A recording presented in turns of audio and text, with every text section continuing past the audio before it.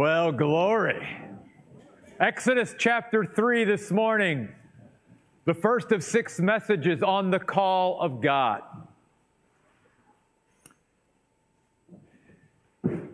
This series is a very emotional one for me. It's a very personal one because God has a call on each and every one of us as His children. Maybe you've never known what the call of God is on your life. Maybe you're not living that call. Maybe you're running from the call of God. Maybe you just need to be affirmed in that call. We're going to settle, hopefully, a lot of those issues in the next 6 weeks, so I hope you'll be with us.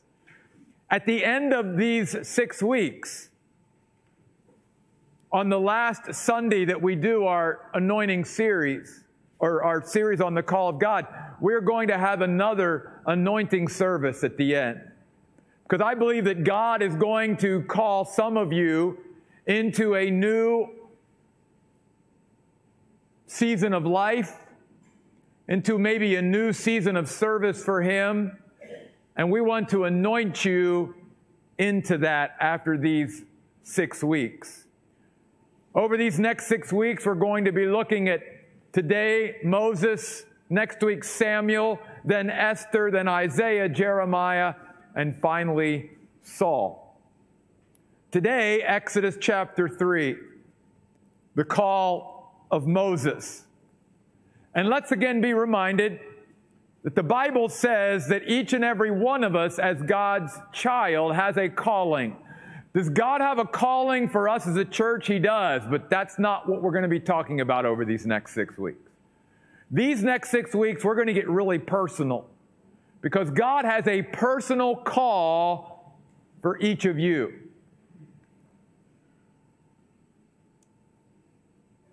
The author of Hebrews tells us in Hebrews chapter 3, verse 1, "Therefore, brothers and sisters, partakers of a heavenly calling."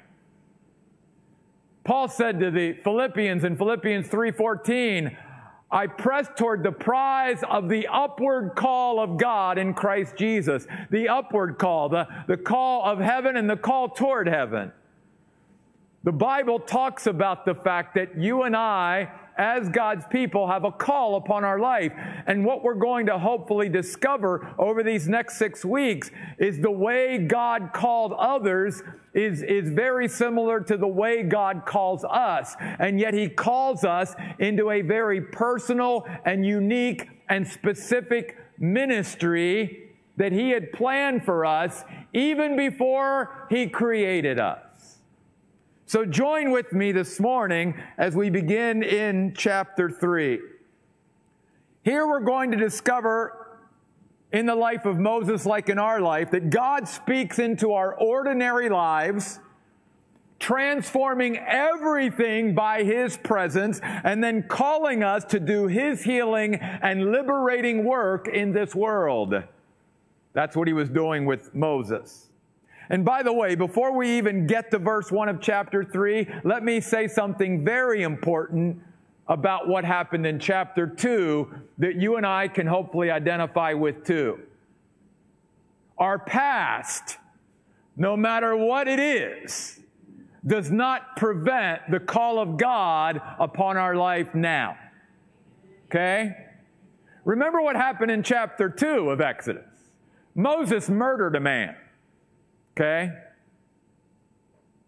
So, don't let your past cancel you out from thinking that somehow God doesn't still want to call you at some point in your life because you've done something so horrific, so bad, it's such a dark past or whatever, that God, through His grace and through the blood of Jesus Christ and through your salvation and sanctification, can overcome all of that. He can.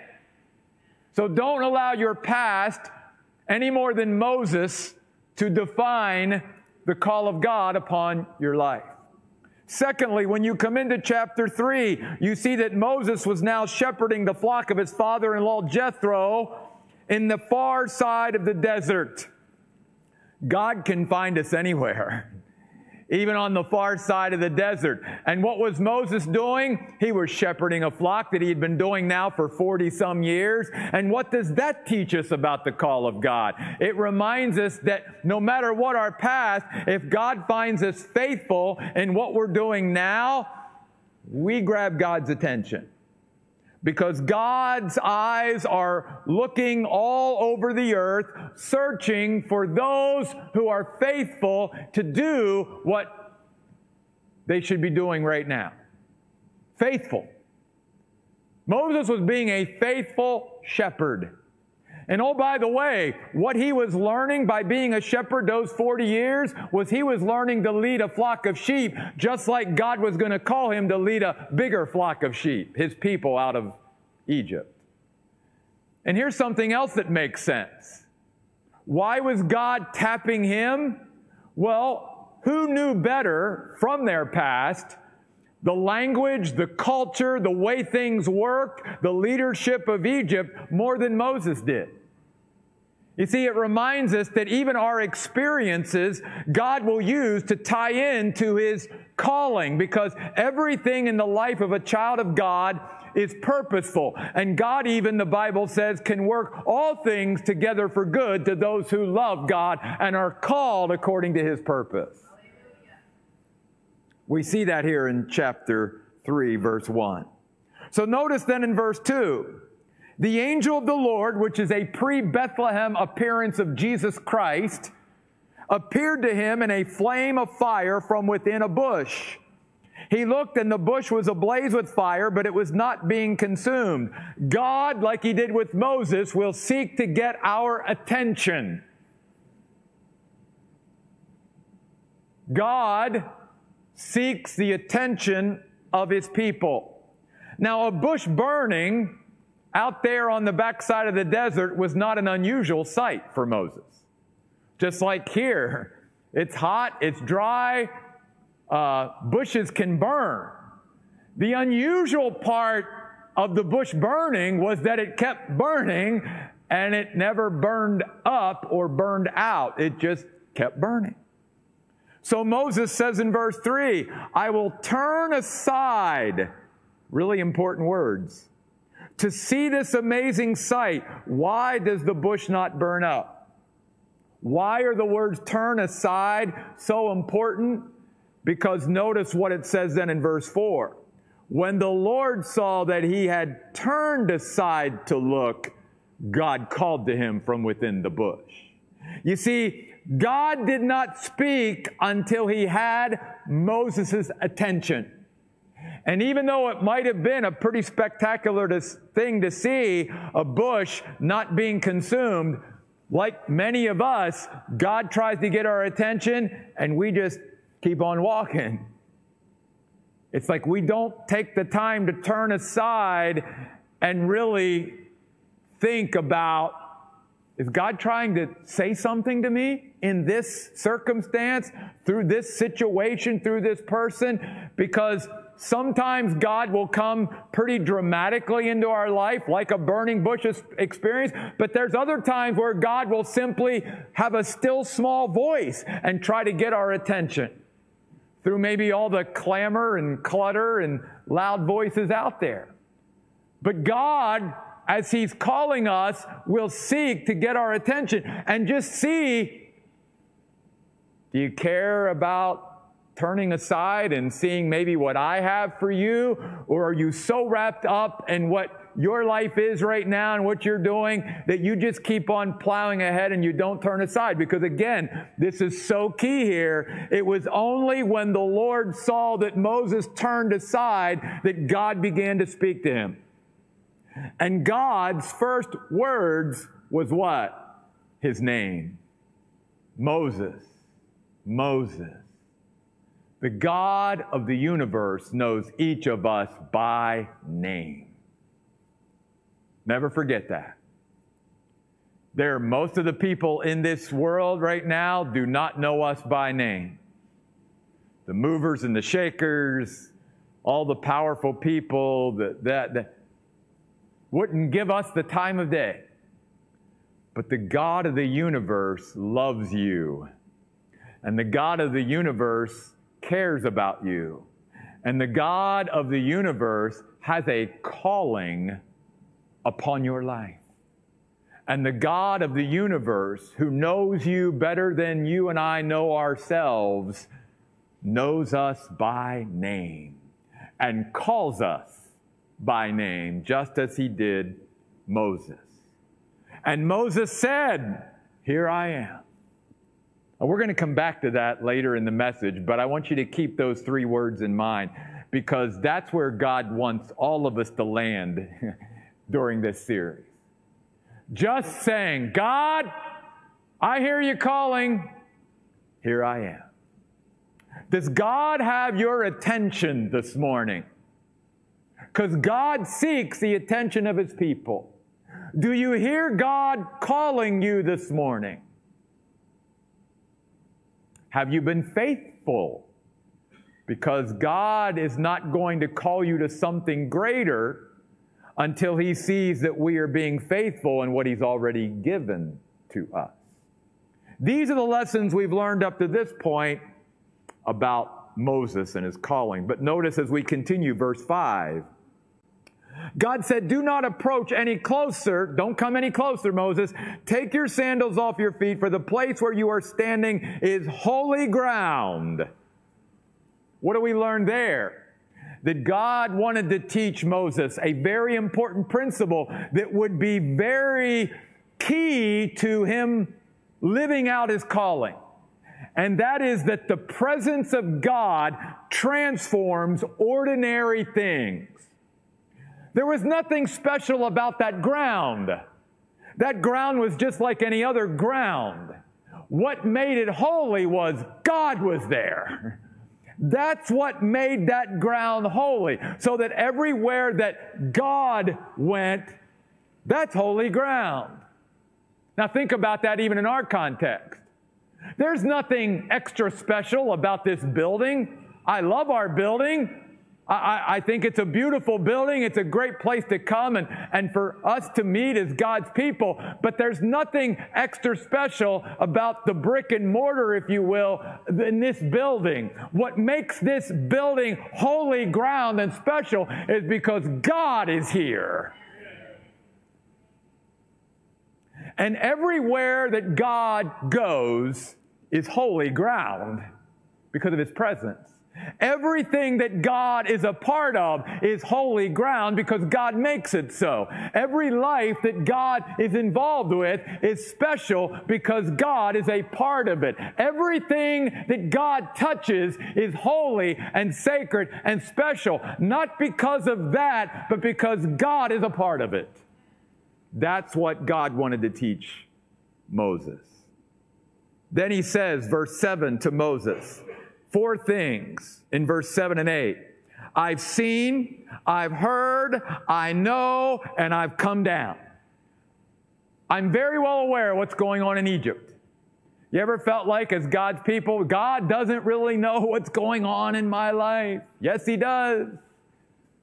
God knew exactly what was going on, every last detail of how his people were suffering in slavery in Egypt. He knew. He'd heard, he'd seen, and now he's announcing to Moses, it's time now for me to do something about it. I'm going to deliver my people. And guess who I've chosen to lead them out? Verse 10. So now Moses, go. And I will send you to Pharaoh to bring my people, the Israelites, out of Egypt.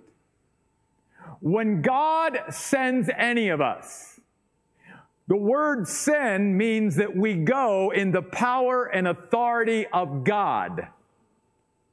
It's the same principle that you and I as New Testament Christians have when we read what's called the Great Commission at the end of the Gospel of Matthew in Matthew 28, 18 through 20, where Jesus says, all authority has been given to me in heaven and on earth. Based on that authority, now you have my authority to go into all the world and make disciples, teaching all nations, baptizing them in the name of the Father, the Son, and the Holy Spirit. And lo, I'm with you until the end. Go. If I'm sending you, then you're going in my authority and power. So the only thing then that you and I have to come to terms with is God sending me? Or is somebody else, or am I sending myself? Because if God is sending us, if God is calling us, and He's saying, I'm the one that's sending you, I'm the one that's asking you to do this, then everything that we do to carry that out, we do in the authority and power of God. Also notice God says in verse 12, surely I will be with you. Not only will I send you, I will be with you. And when God is with us in carrying out His calling, we then go in the provision and sufficiency of God. So we not only go in the authority and power of God because He's sending us, but because He's with us, then everything that is at God's disposal, which is the resources of the universe, everything that's in God becomes ours as well. We go in His provision and His sufficiency. Now, Moses did not recognize at this juncture that God made all the difference. Even though God said, I transformed this simple dirt into holy ground. Later on, He says to Moses, Moses, throw your staff down on the ground, and it became a snake. Then He said, oh, put your hand in your coat and then take it out. Oh, it's leprous. Now put it back in again and take it out. Oh, it's totally healed. What was God doing there? Again, He was saying, I can transform anything, including you, Moses. I can transform ordinary things and make them extraordinary. I make all the difference, but Moses hadn't gotten there yet, just like many of us. And if we, like Moses, do not recognize that God makes all the difference, then we will begin to throw up to God, as He calls us, our objections or excuses of why we can't do what God's asking us to do. And they will sound very much like Moses's. Notice the first one, verse 11, a lack of adequacy. Moses said to God, who am I that I should go to Pharaoh, that I should bring the Israelites out of Egypt? Now, for many, they say, well, Moses is just being a humble guy. But God called him. God called him. And Moses saying, oh, that's too big for me. I'm not adequate to do that. Well, again, God never said to Moses, you'd be adequate. God says, I make all the difference. By you saying, who am I? Your focus is still on you instead of on me, the almighty Lord of hosts. You got to get your eyes off of you, Moses, and get it on me. Because honestly, none of us are adequate to carry out God's calling. None of us. In a sense, we all could say, who am I? Because the other thing I want to say at this point is this. God's calling will always be much bigger or greater or grander than you and I feel we could ever do on our own. Or let me say it another way. If you feel right now that you are living out the calling of God, but you do not need to depend and rely continually upon God to do it, then that's not the calling of God. It's not big enough. See, God's calling will always be something that is so beyond us that we need to rely and depend upon Him to do it. Why would God call us to do something that we don't need Him to do? And that's where many Christians sometimes, why we miss so much in life, because we don't want to go beyond ourselves. We don't ever want to be involved in something that's going to be bigger than us. If we can't handle it in our own sort of wit and wisdom and understanding and all that, then no, sorry. And all I can say is, if that's your attitude, you will never truly experience the full calling God had for you while here on this earth. Because God's calling is always going to be bigger than you. You all know my story of even starting this church. That was my answer to God. God, who am I? I can't start a church. I've been in ministry. I know how to pastor. I know how to teach your word. I don't know the first thing about starting a church. And God said, I know you're not adequate, Jeff. I will make you adequate. Because it's not about you. It's about me. I'll make all the difference. So many of us object and give an excuse that we're not adequate. God says, surely I'll be with you, and that should have been enough, verse 12. Then verse 13, another excuse or objection, a lack of answers.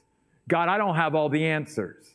Moses said to God, if I go to the Israelites and tell them the God of your fathers has sent me to you, and they ask me, what is his name? What should I say to them? I don't have answers, God. I don't have all the answers. First of all, God was going to tell him later, I'll give you whatever answers I want you to have, and what you really need depend upon me. Again, trust me. Maybe you don't feel you have all the answers right now. Maybe you'll never have all the answers. None of us ever do. But that should not stop us, because again, God and his sufficiency makes all the difference as we live out the calling of God. God said to Moses, verse 14, I am that I am. Tell him that. I am the self-existent, self-reliant, self-defined one. The only one in the universe who doesn't need anything or anyone else to exist. The only one in the universe who doesn't need to rely or depend on anything or anyone else. And I am the only one in the universe who defines myself. Nobody else. I am. We'll talk more about this later on in another series that I'm going to be doing in a couple months. Notice the next objection, chapter 4, verse 1. Moses answered, and if they do not believe me or pay attention to me, but say, the Lord has not appeared to you, a lack of authority. In verse 11 of chapter 3, a lack of adequacy. In verse 13 of chapter 3, a lack of answers. Now you come to chapter 4, now it's a lack of authority. God, I don't have the authority. God already said, I'm the one sending you. I'll be with you. You have my authority. And here's the thing. I skipped over it for the sake of time, but if you read verses 14 through verse 22 of chapter 3, basically God lays out, detail by detail, everything that was going to happen before it happened. He said, when you go back, here's what's going to, the people that were seeking your life, they're all dead now. The elders will listen to you. In other words, God is basically, I know what's going to happen before it happens. Here, Moses, to reassure you, I'm going to tell you a little bit about what you're going to face when you get to Egypt. And here it is for you. And he still was objecting. I mean, God could not have been more patient with Moses, just like he is with us, right?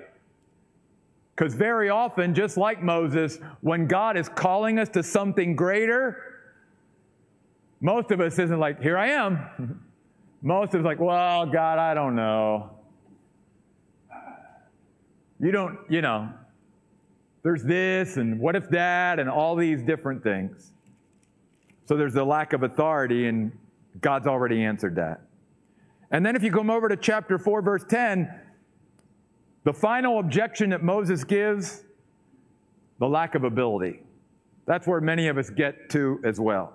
Then Moses said to the Lord, "O my Lord, I'm not an eloquent man, neither in the past nor since you have spoken to your servant. I'm slow of speech and slow of tongue. I don't have the ability, God." Again, Moses didn't get the fact that God makes all the difference and God transforms ordinary things. So notice what God says. This is so important. The Lord said to him, "Who gave a mouth to man or makes a person mute or deaf or seeing or blind?" We got to stop there. This is huge. Is it not I, the Lord? Don't miss what God is saying to his people here in chapter 4, verse 11. It's one of the most important things God says to his people, especially in light of his calling. God designed us when he created us with his calling in mind. You see, God didn't just haphazardly and flippantly create us. God thought through and gave very careful thought to every detail of how He created us, so that when He called us, the gifts and talents and abilities and temperament and all of these things could fit in with His calling. So, if we do not embrace how God made us, we will struggle our whole life to embrace who He made us to be. That's why it hurts the heart of God when He hears His people say, God made me tall, I wish I was shorter. God made me shorter, I wish I was taller. God made me with this color hair, I wish He would have made me with this color hair. God made me with these color eyes, I wish He'd have made me with these colored eyes. God gave me this ability, but I'd rather have that other person's ability. God gave me this strength, but I'd rather have this person's strength. You see how that would hurt the heart of God? That would be like us having the, audacity to walk into the Louvre Museum in Paris, France, and go up to a Rembrandt painting and say, Rembrandt, you don't really know what you're doing. Let me add some stuff to it or change it. We'd all be appalled. Like, who would want to do that to a great masterpiece from a master painter like Rembrandt? And yet God's people and every human being does that to the master artist every day. Because we don't like the way God made us. We want to change and be something else. And God, part of why knowing God created us and trusting the way He created us is because the way God created us is tied to His calling. In fact, notice what God goes on to say, or I should say, I want to go back and look at what God said again to Moses. Who makes a person mute or deaf or seeing or blind? In other words, God is saying, I am so sufficient that I am more than enough to overcome not only your deficiencies, but what you view as your disabilities. Because I made you that way. And let me give you a personal testimony from my own life. And this is something that happened over 50 years ago and still sticks with me and resonates with me to this day. So I think God does really know what He's doing. Two people that made the most impression upon me as a young child in the little church that I grew up in back in Western Maryland was a blind pianist and a deaf artist. We had both in my little church in Western Maryland. And even as a child, when that blind man would get up and be led to the piano and play the piano, I even as a child was like, my jaw was dropped. I never heard someone play the piano more beautifully to the glory of God than that man. You see, he didn't allow his even disability or deficiency to keep him from following God's call and to give glory to God. And neither did that deaf artist. She painted some of the most beautiful paintings I've ever seen in my life. Though she may have had a disability or a deficiency in one area, God certainly gifted her in another area. You see, God knows what He's doing. And God is saying to Moses, I know you're not the best speaker, but I'll be with you.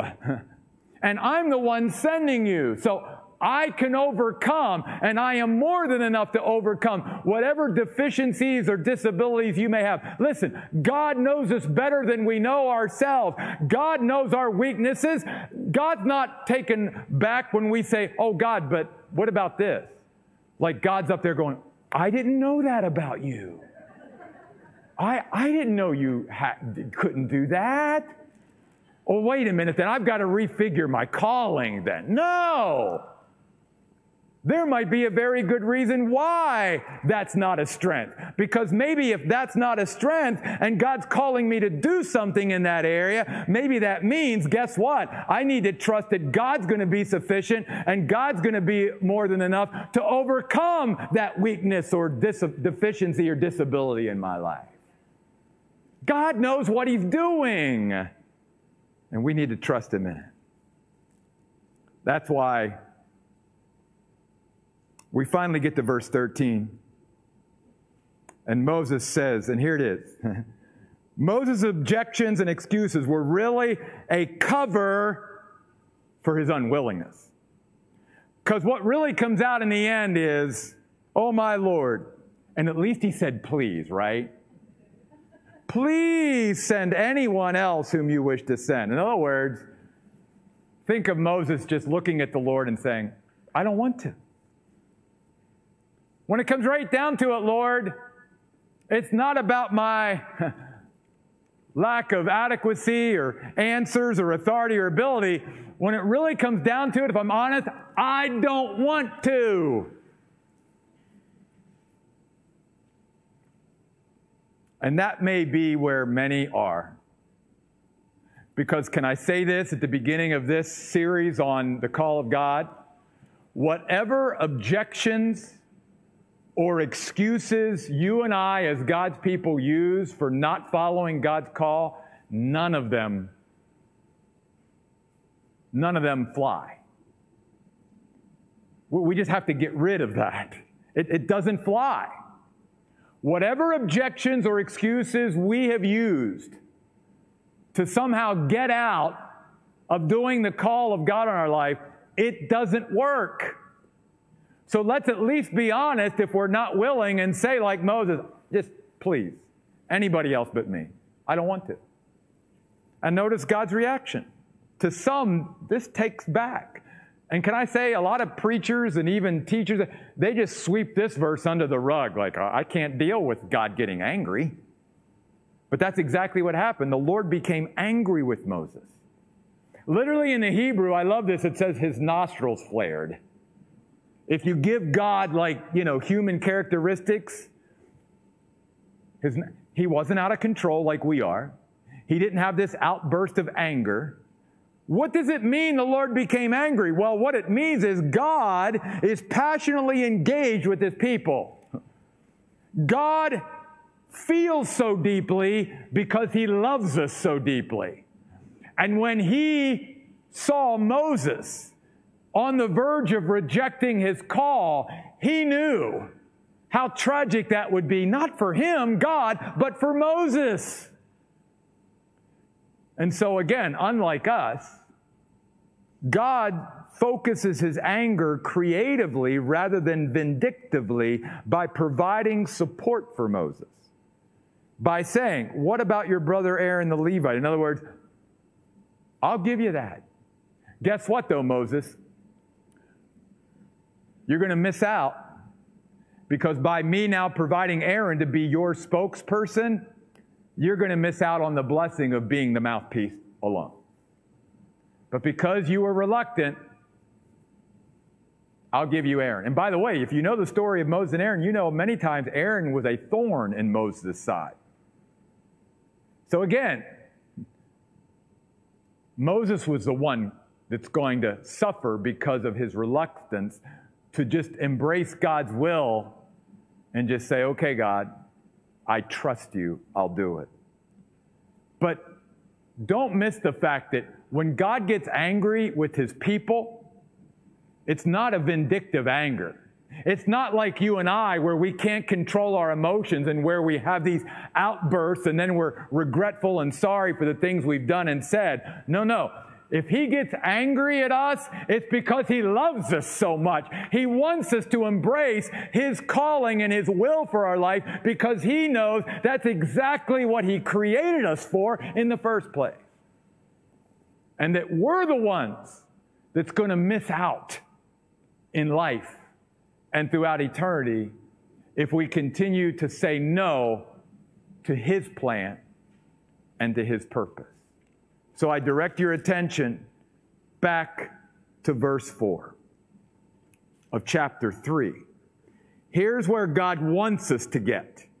He wants us to get to that place where as he gets our attention and we hear him speaking to us, we say these three words to him without objections and without excuses and without a declaration of unwillingness.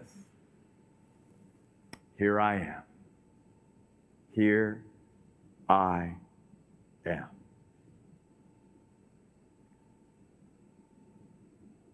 God has a calling for every one of us in this room today.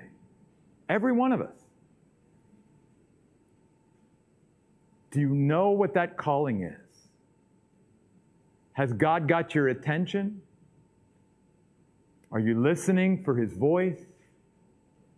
Are you being faithful to what God has already given you? And are you trusting that God makes all the difference when He comes and speaks into our life? Because God has a calling for everyone. And God wants us to embrace that calling because He made us. He took the time to go over every detail of how He made us because that coincides with His calling for our life. Who made man's mouth? Who made the blind and the deaf? Is it not I, the Lord? Remember, God's calling is always much bigger than us, more than we could ever handle on our own. But God's calling is always in line with needing God. We have to continually rely and depend upon God to step out of the boat and to walk on the water as He bids us to come. Don't stay in that comfortable little zone you've put yourself in maybe for years. Be willing to say those 3 words to the Lord. Here am I. And listen, maybe you're honestly saying today, I'm not ready for that yet. Okay. Keep coming back for the next 5 weeks. Let God continue to work and speak into your life as we go through each of these calls of God upon an individual. Would you stand with me as we pray? God, I ask today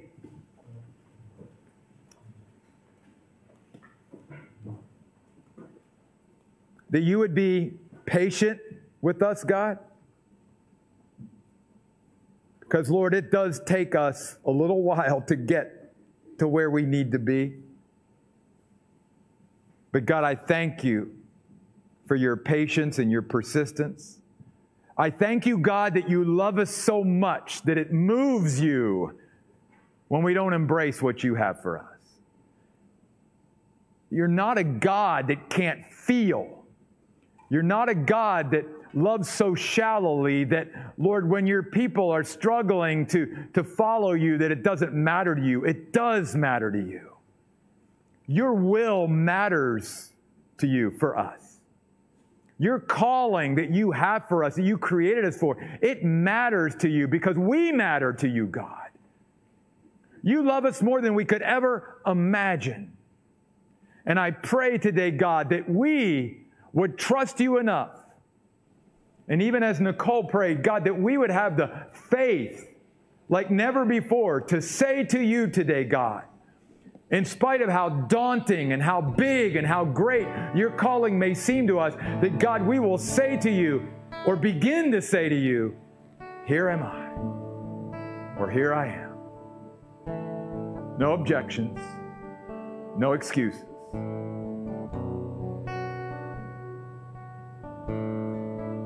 God, move in amongst us today. Raise up a group of people that are willing to embrace your call upon our lives. These things we pray. In Jesus' name, amen.